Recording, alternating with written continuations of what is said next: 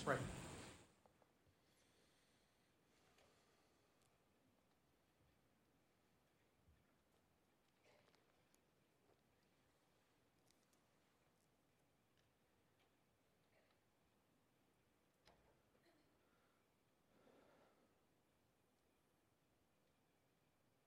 Thine be the glory, O Lord, this morning. Thine be the glory. From our singing and our praying and our preaching, we pray that you would indeed be lifted up. Father, we are thankful that you use mere men and women to accomplish your tasks, to help us be led in singing to you. We're thankful for elders that lead. We're thankful for people that, by example, worship faithfully in the pew. Father, we're thankful for men who bring us your word. But Father, in all of that, it is your glory that we desire even now. So Father, we pray that as the word is opened, that you would be the preacher, that you would speak to our minds and our hearts, that you would raise us up where we need it, and that you would bring us low where we need it. We pray, Father, that in the minutes to come, that you would be lifted up and you would be exalted above all things. And we ask this in Christ's name. Amen. If you have your Bible, I invite you to turn with me to Psalm 85. Psalm 85.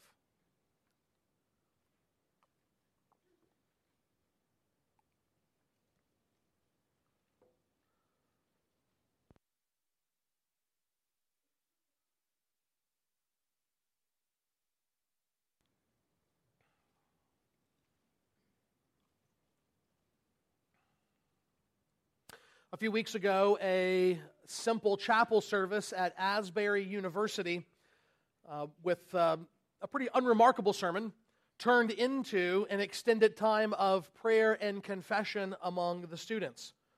That led to an even longer and ongoing time of prayer and preaching and singing and scripture reading that lasts a couple of weeks. Many proclaimed immediately that this was God-sent revival, and they were overjoyed that it was taking place. Others remained hopeful, but were hesitant to say whether or not this was actually a move of God in revival. A few, not unsurprisingly on Twitter, said there's no biblical precedent for revival whatsoever.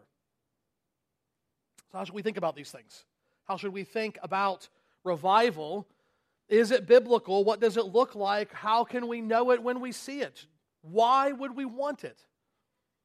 That's what we want to think about this morning. And we can begin by trying to understand first what revival is not. What revival is not. When I was younger, pretty much every year our church would have a 2-week revival. And this was essentially either our pastor or a guest speaker that would come in, and every night for 2 weeks, gospel preaching would be heard, and the goal was to bring our friends and our families that they might hear the gospel of Christ and be saved. There's nothing wrong with that kind of outreach event, but we should not call it revival. Revival is not evangelism. Evangelism is an essential activity of our church, but it's not revival. Revival cannot be reduced to a methodology or a calendared event. You cannot plan for a revival like you can a series of sermons over the course of a few weeks. Likewise, true biblical revival is not driven by emotions or experiences. People at Asbury said, I felt God's presence. I hope you did. But was there more to it than that? Was it just your feeling or your emotion? It's good to be excited for the things of the Lord. Hopefully even thinking about the biblical truths that we've sung this morning. Your emotions, your affections for God were moved. But just because we have an excitement for the things of God doesn't necessarily mean that we are experiencing revival. Emotions can run high 1 minute and low the next. In high school, I would go off to youth camp and I would be on a spiritual high. And by the next week, I was back in the same old ruts of sin. Some strong emotional experiences often come with genuine revival. We cannot merely point to an experience and say this is evidence of revival or even a reliable indicator. of a genuine spiritual experience. Jonathan Edwards made this clear in his day as both a pastor and a theologian who experienced genuine revival. He said emotions are no guarantee of love for God or an experience of His reviving presence. In more recent years, again on Twitter, a Christian woman explained how she often felt a very specific kind of feeling and emotion when she was singing in Sunday worship, and she believed that that was her experiencing the presence of God. Then a few years went by, and with some friends, she went to a secular concert. And at some point in that concert, singing these songs, being a part of it with the band, she had that same emotion, that same experience that she attributed only to Sunday mornings. And she confessed what became clear to her was, I really just enjoyed music. Revival is not merely feeling deep emotions. Moreover, revival is not rooted into our individual needs. Maybe we're struggling with sin, even a life-dominating sin. Maybe life has raked us over the coals and we're smarting from the pain, and we need God to show up and be God for us, to cleanse, to renew, to comfort and encourage. Wonderful. But in biblical revival, God's people experience real and lasting change that is bigger than just us and the individuals and what our needs are. Biblical revival is ultimately about God and about His glory. All of this being said, there's no chapter and verse that we can point to. There's no one place in the Bible that says, here is biblical revival. Instead, we have to piece together our understanding, both from what we see in the Scripture and the clear teaching and emphasis that's there, along with patterns that we see repeated in church history. And when we do that, we first need to understand that God doesn't use anything extraordinary to bring revival. If indeed revival broke out at Asbury, it was with a pretty unremarkable sermon, and He often does that. The plain, simple preaching of God's Word, and yet the fire falls, and God's people are changed. God uses the ordinary means of grace that He has established clearly, prayer, the Word, and the gathering of His people for worship, and yet He does something extraordinary through those ordinary means. He accomplishes sometimes in a few weeks what would normally take years and years to accomplish in the lives of His people. And so in this way, biblical revival is kind of an echo of what happened at Pentecost, when God's Spirit fell in a powerful way on the believers at that time, filling them, empowering them for ministry, seeing not only God glorified, but many coming to genuine faith in Him. A remarkable change coming over, such that by the time we get to the end of chapter 2 and there is a description of the church, we highlight that as an example of how all biblical churches should look. And so we think about how not long after Acts 2 came Acts 4. Some persecution begins breaking out, and what do God's people do? They gather together and they pray. And they start with praying Psalm 2. Why do the nations rage? We know that You are sovereign over all things, and so God, they pray, give us boldness to continue to speak the gospel, and revival breaks out. They have a fresh filling of God's Spirit such that the room literally shakes with God's presence, and the immediate aftermath is a beautiful unity and loving fellowship and powerful, effective evangelism. And so Martin Lloyd-Jones taught extensively on revival, and he prayed often for it, and he said revival serves two purposes. Those on the inside of the church are raised up to a new level of experience and understanding of biblical doctrine, and those outside the church are converted and brought in. And that's exactly what we should expect in biblical revival.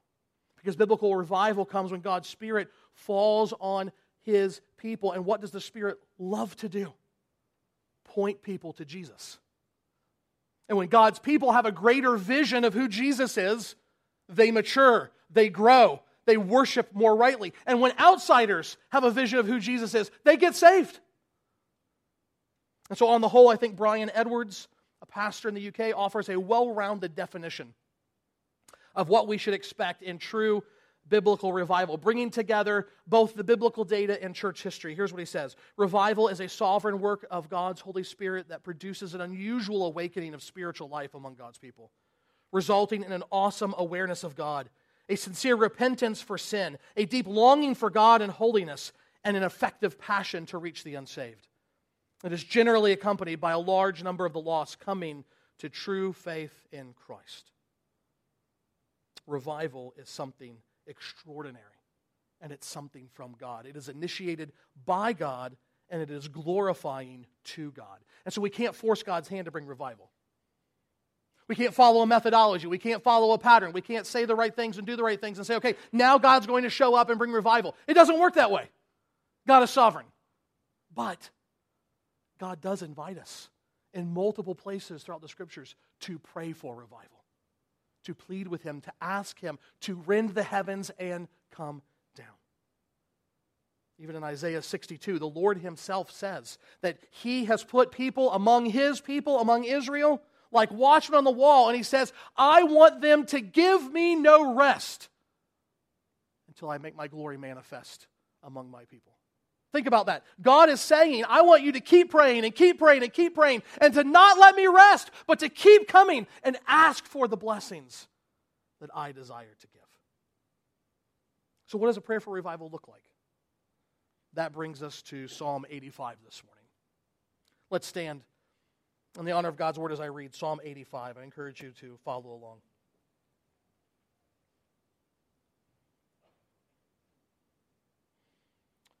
To the choir master, a psalm of the sons of Korah.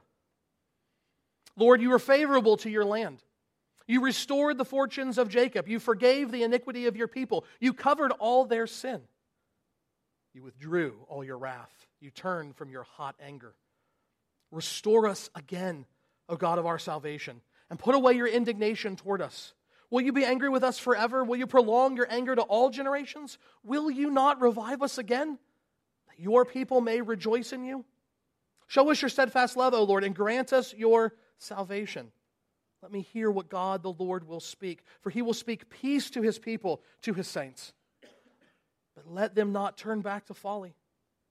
Surely His salvation is near to those who fear Him, that glory may dwell in our land. Steadfast love and faithfulness meet. Righteousness and peace kiss each other. Faithfulness springs up from the ground, and righteousness looks down from the sky. Yes, the Lord will give what is good, and our land will yield its increase. Righteousness will go before Him and make His footsteps a way. This is God's word. You may be seated. Psalm 85 is an example for us of what it looks like to think about and to pray for genuine revival. And so if we are to follow the example that God has given us here, we will do four things. First, we will remember God's previous grace. We will remember God's previous grace. Now, the psalm does not give us an exact indicator of when this was written. All we know for sure is that it was written after David established the tabernacle in Jerusalem. You say, how do we know that? Because it was written by the sons of Korah. And David is the one who established the sons of Korah as the helpers for Israel's musical worship. But notice there's no mention of temple, there's no mention of king, which makes that rather odd, unless this is written much later than David as part of the exiles' community's return. In fact, I think most of the older translations render this word fortunes as captivity. So the Lord restored Jacob from captivity. And I think that helps make it clearer, as many commentators point out, that this arose from that Israelite community that came back after exile in Babylon. We can read books like Ezra and Nehemiah, Haggai, Zechariah to see what's going on in this returning community. Here is a group of largely faithful Israelites that were brought back from exile, which God has now brought into the land just as He promised He would. But what's there? Remember that part of going into exile was the absolute destruction of Jerusalem. The burning over of the city after 2 years of siege. They are living meager lives, both physically and spiritually. There's no idolatry, but neither is there much joy or vibrancy. Israel needs to be revived.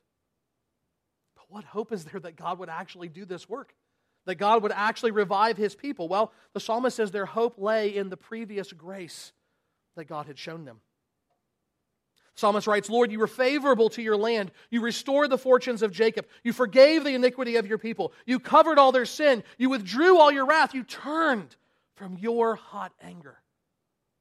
Remember back in the passage that Pastor Michael read for us earlier today from Exodus 34, before that, God has rescued Israel from Egypt. He has established His covenant relationship with him. Many in Israel were unbelievers in a salvific sense. We will not see them in heaven, though some were believers, a small faithful remnant, and yet all of them are part of the community. It was a mixed covenant community, and yet that larger unbelieving part ends up bringing death and destruction for even the believers because they were not faithful to the Lord. They didn't trust Him. They didn't believe Him, and so they were idolatrous. And even before we leave the book of Exodus, if you know the story, you hear the hints of it in Moses' dialogue with the Lord. If we're going to go forward, you've got to be with us. I can't do this by myself. Why? Because Israel has already shown themselves to be faithless. They saw the Red Sea depart. They saw all kinds of plagues come down all over Egypt except where they lived in Goshen. They saw the death of the firstborn. And yet the first chance they get, grumble, grumble, complain, whine. Why is God treating us like this? They engage in idolatry. They make a golden calf. And God would be well within His rights to open a hole in the ground and swallow them up and be done with the whole thing. But He didn't do that. He showed patience with Israel then. And even as they persisted in living lives contrary to the covenant, disobeying His rule, and bringing about the promised covenant curses, He waited for hundreds of years and sent them prophets to warn them and call them back to faithfulness before He actually kicked them out of the land and sent them into exile. And then after that, He restored them just as He promised. He kept His word. He said, you can come back now to the land after the years of exile. Why would He do any of that? It's because of who He is. Again, we heard it. He is the Lord. The Lord.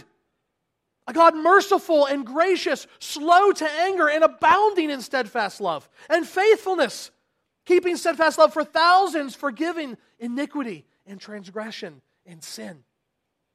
God not only called Israel to be committed in their covenant, but He committed Himself to them in all of His love. He set His steadfast love and faithfulness on Israel. He would not leave them to perish in exile. He would not leave them to suffer the consequences of their disobedience forever. He saved them. He turned away His wrath, and He brought them back that they might be His people again. But what do they need? Spiritual revival. And the psalmist is encouraged to cry out to God and plead for it, not because of anything they have done, but because of everything in God. Who He is and what He has done in the past. He has shown them grace. He has promised grace. And so the psalmist says, we must pray for revival. Sometimes if we stop and we look around and we consider the state of the church and our culture, we can get easily discouraged. It's not that there aren't good things happening. It's not that there aren't healthy churches. It's not that there aren't new churches being planted. But many churches who were once clear on the gospel and enjoyed vibrant ministries have drifted into shallower and shallower theological waters that little resemble classical Christianity. And groups like Legionnaire Ministries now annually do surveys showing the increasing tepidness for the things of God and the low commitment to His word among people who profess to be evangelical Christians. People that profess to be believers in the evangel, the gospel, and that they don't regularly attend church. And something like 20% say there's other ways to get to heaven than through faith in the Lord Jesus Christ. That's deeply concerning. God has saved us, but we seem disenchanted with Him. So what do? We remember the grace of the Lord in the past. Not just in saving us in our lives, not just in raising up this church and being kind to us, but all of the church, even in this country over the years since its founding. What has God done? We mentioned Jonathan Edwards earlier. He was part of the pastors that God used in the Great Awakening in the late 1700s, which saw many, many new believers come, many churches reformed and godly. There's the revival of the 1850s, which began in New York City when 6 businessmen decided to get together and pray every week for God's people. Then there's the global revival of the early 1900s that swept across Wales and India and Scandinavia and also here and in Korea. Those were not just mere moments of excitement. Those were not just flashes in the pan. There were some good sermons. Some people prayed for a few weeks. This lasted a long time, and there were lasting effects. Just in Korea, over the course of 5 years, 80,000 people came to the Lord. And they were continuing into the church many, many years later. Their conversions were marked by a deep sense of humility and repentance and acts of confession and restitution. One man went to a shop where he had been stealing the equivalent of hundreds of dollars of product all the time. And he lays the money on the counter and the shop owner says, "What is this?" He says, "I've been stealing from you. But now I'm a Christian and I'm sorry." He was willing to lose face when in his culture, you never lose face, because God had done something genuine in his life. And those stories are multiplied again and again and again, which you can read about in books and articles online. When we remember what God has done in previous times like this, we are encouraged to pursue him all the more ourselves and to pray for God to do it again. Do it again. God, we're languishing. God, we're drifting. Do it again. Show up. Send revival. Bring lasting change. As we follow the psalmist's example, we remember God's past grace, but now we should also be moved to plead for God's reviving work. To plead for God's reviving work. We see this in verses 4 through 7. Here the psalmist pleads for what he wants, namely God's salvation. Notice how it frames these verses. He appeals to the Lord in verse 4 as the God of our salvation, and in verse 7 he prays, "Grant us your salvation." Now, if we're tempted to think in New Testament terms, we're going to have a very specific understanding of what we think he means there when it comes to salvation. We're going to think about one who passes from death to life, experiencing God's saving grace through faith in Christ and in God's promises. But remember where we are. Remember the context. This is the Old Testament. And while salvation may mean that, it may be something else. Often, the word salvation is also tied to physical deliverance. David can pray, "God, save me from my enemies." And it's the exact same word, salvation. Give me your salvation. Let me go away unharmed from those that would seek my life. And so we have to look at the context. And here in Psalm 85, what do we see? Interestingly enough, maybe you caught it, maybe you didn't. If you didn't, I'm about to tell you, so now you'll catch it the next time you read it. There's no call to repentance. There's no confession of sin. Is that odd? No, it's not odd. Not because the people weren't sinful, but because that's not the point. Forgiveness has happened in the past. We saw that in verses 1 through 3. Future sin is warned against in verse 8. We'll get to that in a few minutes. But notice who is addressed.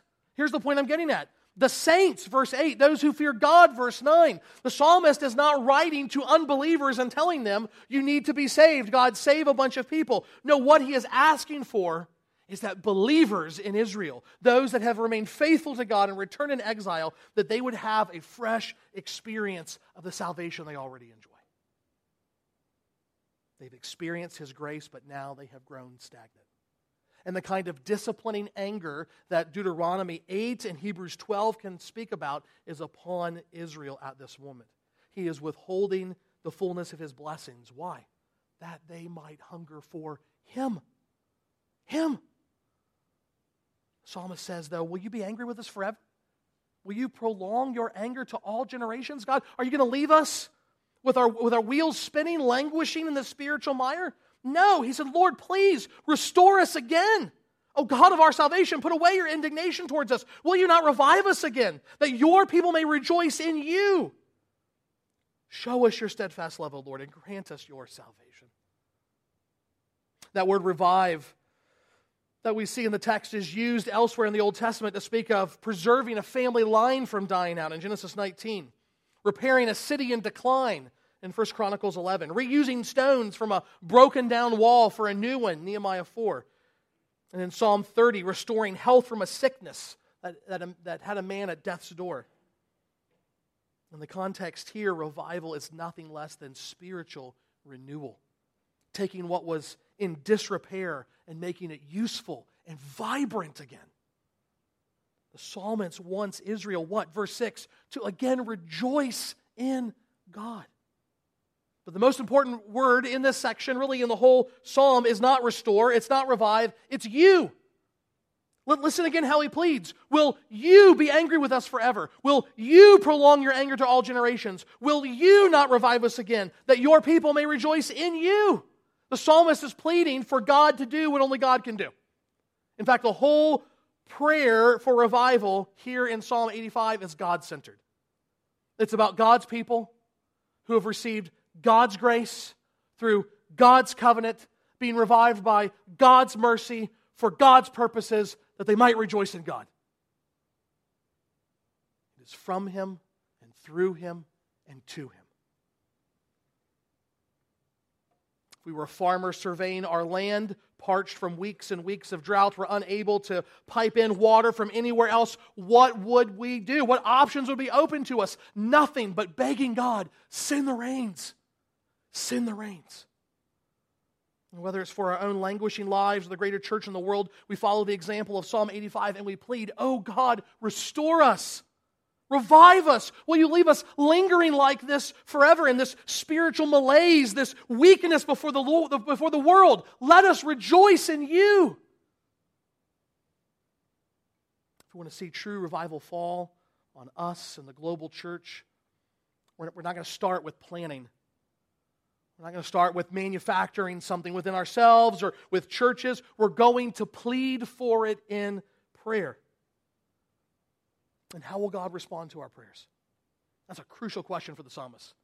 We're calling out to you, God, but is God going to listen? Is He going to respond? What is He going to say? The psalmist exhorts the people, stop and consider and respond to the word of the Lord that He will speak to us. This is what we see in verses 8 through 9. If we're to follow His example, we must respond to God's merciful word. Respond to God's merciful word. Notice that in verse 8, the wording shifts from the plural we to the singular me, or the singular I, if you have other translations. I think his point is that the people have prayed to God for Him to come and to revive His people, but now it is upon every individual to listen for the word that the Lord will speak in response to their prayers. Every individual must respond to the word that He is going to proclaim to them. And what is the word? What will God say to His people? The psalmist is confident that he knows what the word will be. He says, let me hear what God the Lord will speak, for He will speak peace to His people, to His saints.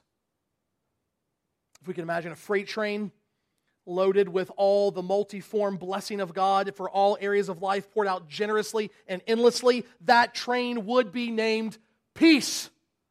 Peace. Because this word here is about more than just a feeling of calmness. It's more than just a peace that passes understanding. It's more than just not being at enmity with God anymore. This is the Hebrew word shalom. And it bears the meaning of wholeness, of well-being that comes from the riches and the fullness of life with God. Everything is as it should be under His loving kindness and sovereign care. Now, if we were God, we've brought people back from exile, a people who historically had not listened to us, who were not obedient to our commands, who did not show loving fidelity to us.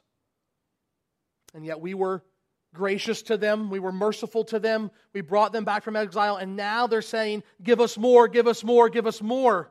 How might we respond? We might say, you're alive, aren't you? You're back in the land, aren't you? I've given you some regrowing crops, haven't I? You have what you need, and based upon the way you've acted, I can't really believe that you're asking for more. Might that be our response? Parents, have you ever responded to your kids that way? After times of disobedience? You asking for more after what you just did? But God's not like us. He doesn't say what we would say. He speaks mercifully to His people. He speaks peace. Peace is the word. Shalom. Why? Because He is the Lord A God merciful and gracious, slow to anger, and abounding in steadfast love and faithfulness, keeping steadfast love for thousands, forgiving iniquity and transgression of sin. That's who God is toward His people. Psalmist encourages the people all the more because of God's willingness to speak His blessings upon them. In verse 9, he says, surely His salvation is near to those who fear Him, that glory may dwell in our land. Who are the saints? Those who fear Him, those who worship and serve Him in awe and reverence. But notice the warning. Notice the warning in verse 8. Those who hear the word must not turn back to folly. Isn't that what we're tempted to do? We hear God's word of peace. We experience God's blessing.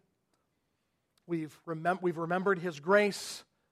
We've asked that He would show up in our life, and He does. And then we go back to folly. We forget it all. And we just go back to the way things were.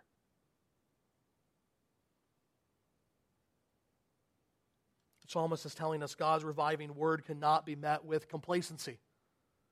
Once God pours out His blessings upon us, changes us, causing us to shine more brightly as His holy ones, His saints, we can't merely shrug and walk away. He says, don't do it. Don't take lightly what we're asking God to do when He does it, if He does it. When we pray, longing to be revived, we're doing so. Why? That His glory may dwell in our land, verse 9. Now, before the exile, if you remember from Ezekiel, before the exile, the prophet has this vision.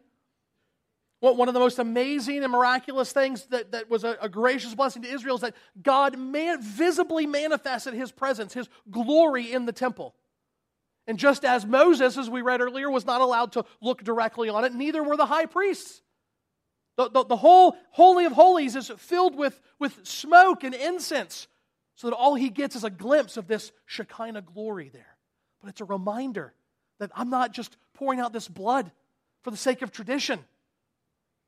When I offer all these sacrifices, day after atonement, there is a God who is here, and He is receiving them, and He is bestowing atonement on His people. Thank you, Lord. But before the fall of Jerusalem, the prophet has a vision, and the glory of God departs the temple. It leaves the land. It goes off to the east and back up to heaven. And God's people, any one of them that would have had any semblance of belief would have been crushed. So through Haggai, there is the promise that the glory would one day return to the temple. What they didn't know is that it would be in the form of a little baby named Jesus. But notice what the psalmist is asking for here.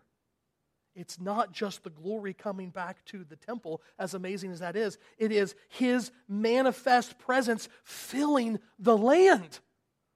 Not just the temple, but all of His people across the land. In the early 1900s, God sent revival to the country of Wales. The effects were almost unbelievable. I mean that literally. I don't mean literally in a way that means not literally. I literally mean literally, okay? If it were not written down in historic record, I would not believe it.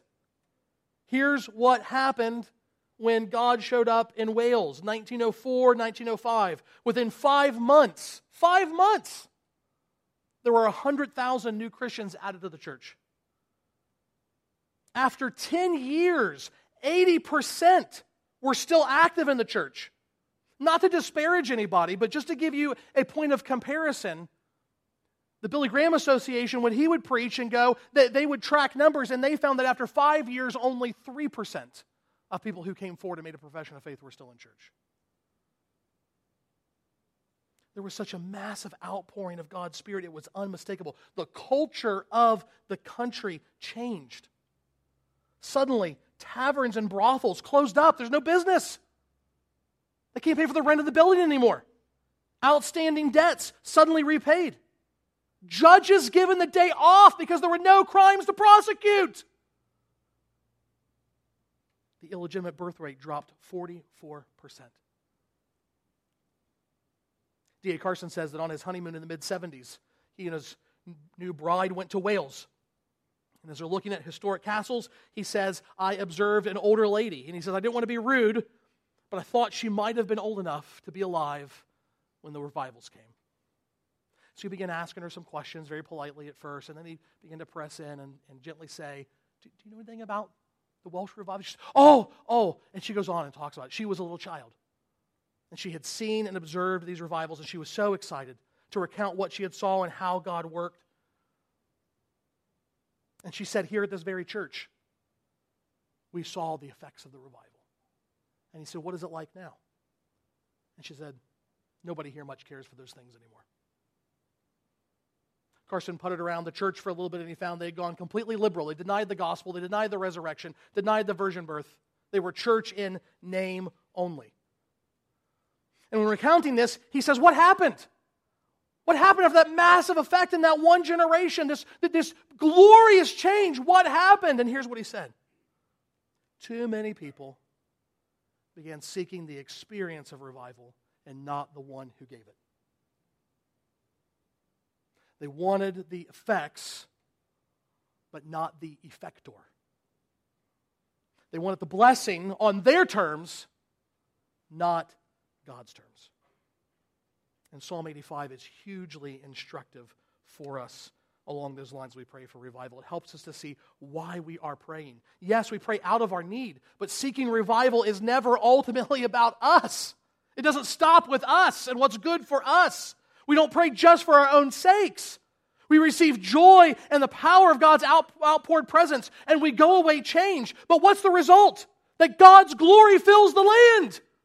That people from the outside look in and say, God is doing something. I don't understand it. I don't even believe in God, but it's obvious. He is made much of. And people turn to Him.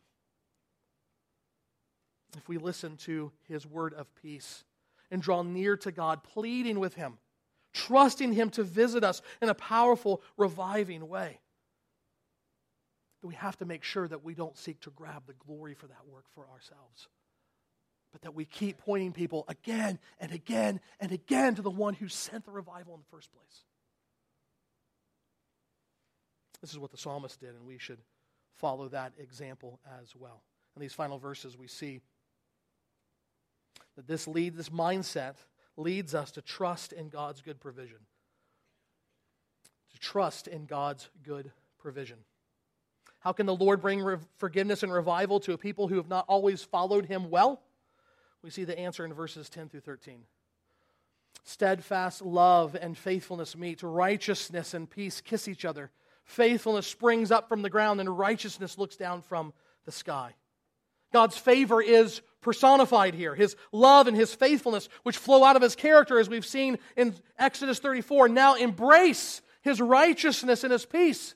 And so while we might be tempted to think of God's righteousness as coming into contact with sinfulness and producing wrath, here, peace, the perfect peace that's mentioned before, comes alongside righteousness rather than wrath. All of these manifest characteristics of God come together without vision, without contradiction. The metaphors of a loving embrace, they kiss. Of course, in the fullness of time, this beautiful imagery fully and finally came together at the cross of Christ. There, the sinless Son of God took upon Himself the sinful failings and blatant rebellions of His people before God. It was the culmination of a life of obedient righteousness, a life that in no way deserved His Father's wrath. And yet His obedience continued even to the cross, where there He did the will of His Father, hanging in the place of His people, bearing the complete stroke of divine judgment against them and their wickedness. In Christ, as we sang, God's wrath was satisfied, such that forevermore He might speak peace, peace, peace to His people.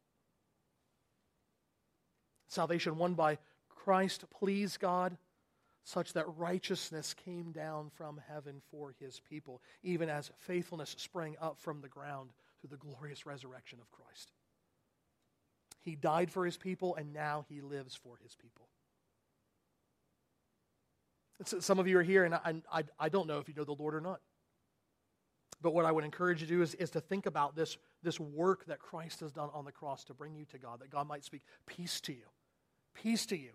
To see in him such a sweet Savior who loved you despite your sin and died for you to bring you to God, that you would turn away from a life of rebellion, a life of doing things your way, on your terms, and trust Christ who will bring you to your Creator, who wants to embrace you lovingly into his own family and become your heavenly Father. Turn today and look to him in faith. Trust Christ. And for you, dear saints, how can we not long for a fresh realization, a fresh expression of these glorious realities in our life and across our churches? Described in these terms, revival is a taste of the world to come, the new heaven and the new earth that await God's people when God fully dwells among them in their presence forever. It's a glimpse of the full expression of God's love for his people, a love that produces an evident and pleasing harvest in their lives. When filled to overflowing with God's Spirit, we are like the land, yielding an increase of righteousness. Where the weeds of sin once grew unchecked in our hearts, sapping our spiritual strength to rightly respond to God's grace, now they wither and they die. And a new harvest fills the storehouses of our hearts, born out of lives lived in real and lasting obedience to our God. Not for us, but for the glory of his name. The glory of his name. Verse 12 says, yes, the Lord will give what is good. How can we expect anything less from the Lord? He has promised us every spiritual blessing. And so we have confidence to ask him that which is good, for that which is good. And I love it, Luke 11. Here's what Jesus says to his disciples. I tell you, ask, and it will be given to you. Seek, and you will find.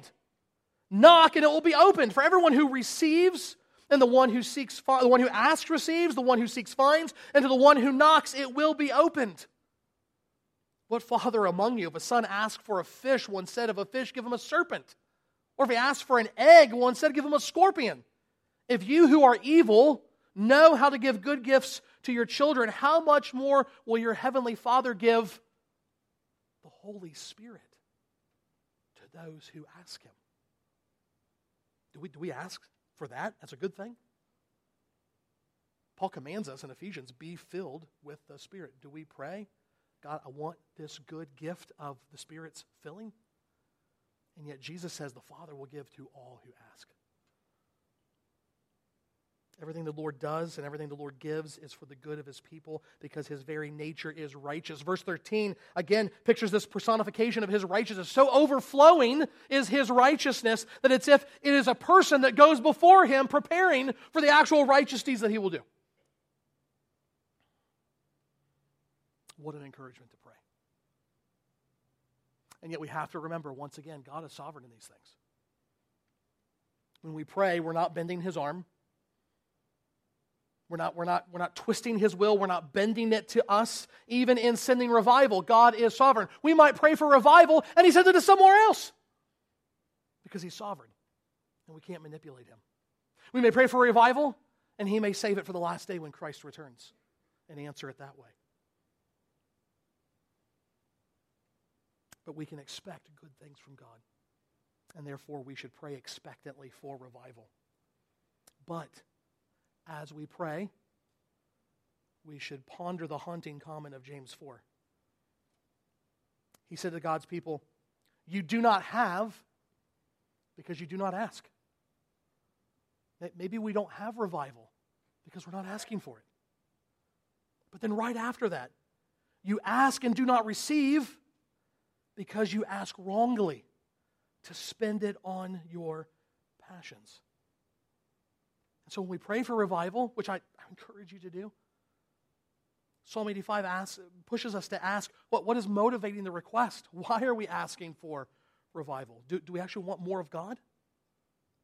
Do we want more of his glory in our church, in our city, and in the world? Do we want to know more of his ravishing love with greater clarity in our lives? Do we want to see more of his people zealous, including us, Not just those out there, but us zealous for His good work in the world? Do we want to see His kingdom spread, that He might be made much of? Do we want to see us lift up His name by our holy lives? Is that what we want? Is that what we desire? Or are we looking for something else? Are we asking simply because we want an experience? Because we want to be part of something trendy or cool or historic? Is it because we want the glory of our name to be made much of and our little kingdom here at Providence to expand? That people would say, that's where the revival started. If that's our motivation, then God forbid He ever send revival to us. Are we asking for revival while we ourselves intentionally linger in lackluster devotion, merely going through the motions of Godwardness in our everyday lives? Or are we seeking even now to live in obedience to the Lord, to live as His saints in the fear of Him, to live in ways that brings us joy in Him? This morning I would challenge us to examine our hearts and consider what is offered to us in Psalm 85. To consider why we may not be praying for these things, and to consider, if we are praying, what is motivating us to pray for these things. And then genuinely, humbly, urgently, let us pray together for true revival. Father, we are so thankful for everything that You have given to us.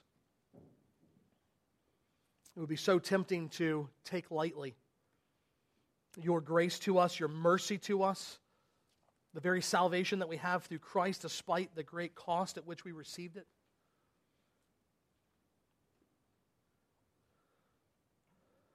And in doing so, it would feel foolish to ask for revival. And yet, Father, You desire to speak peace over us. Peace in all of its fullness. And so we pray, God, that You would speak peace over us, that You would give us a fresh sense of the salvation that we enjoy in Christ, that You would give us a fresh filling of Your Spirit. Not for our sake alone, not for our glory, but for Yours. That You might display Yourself extraordinarily in our lives and accomplish great things for Christ's kingdom.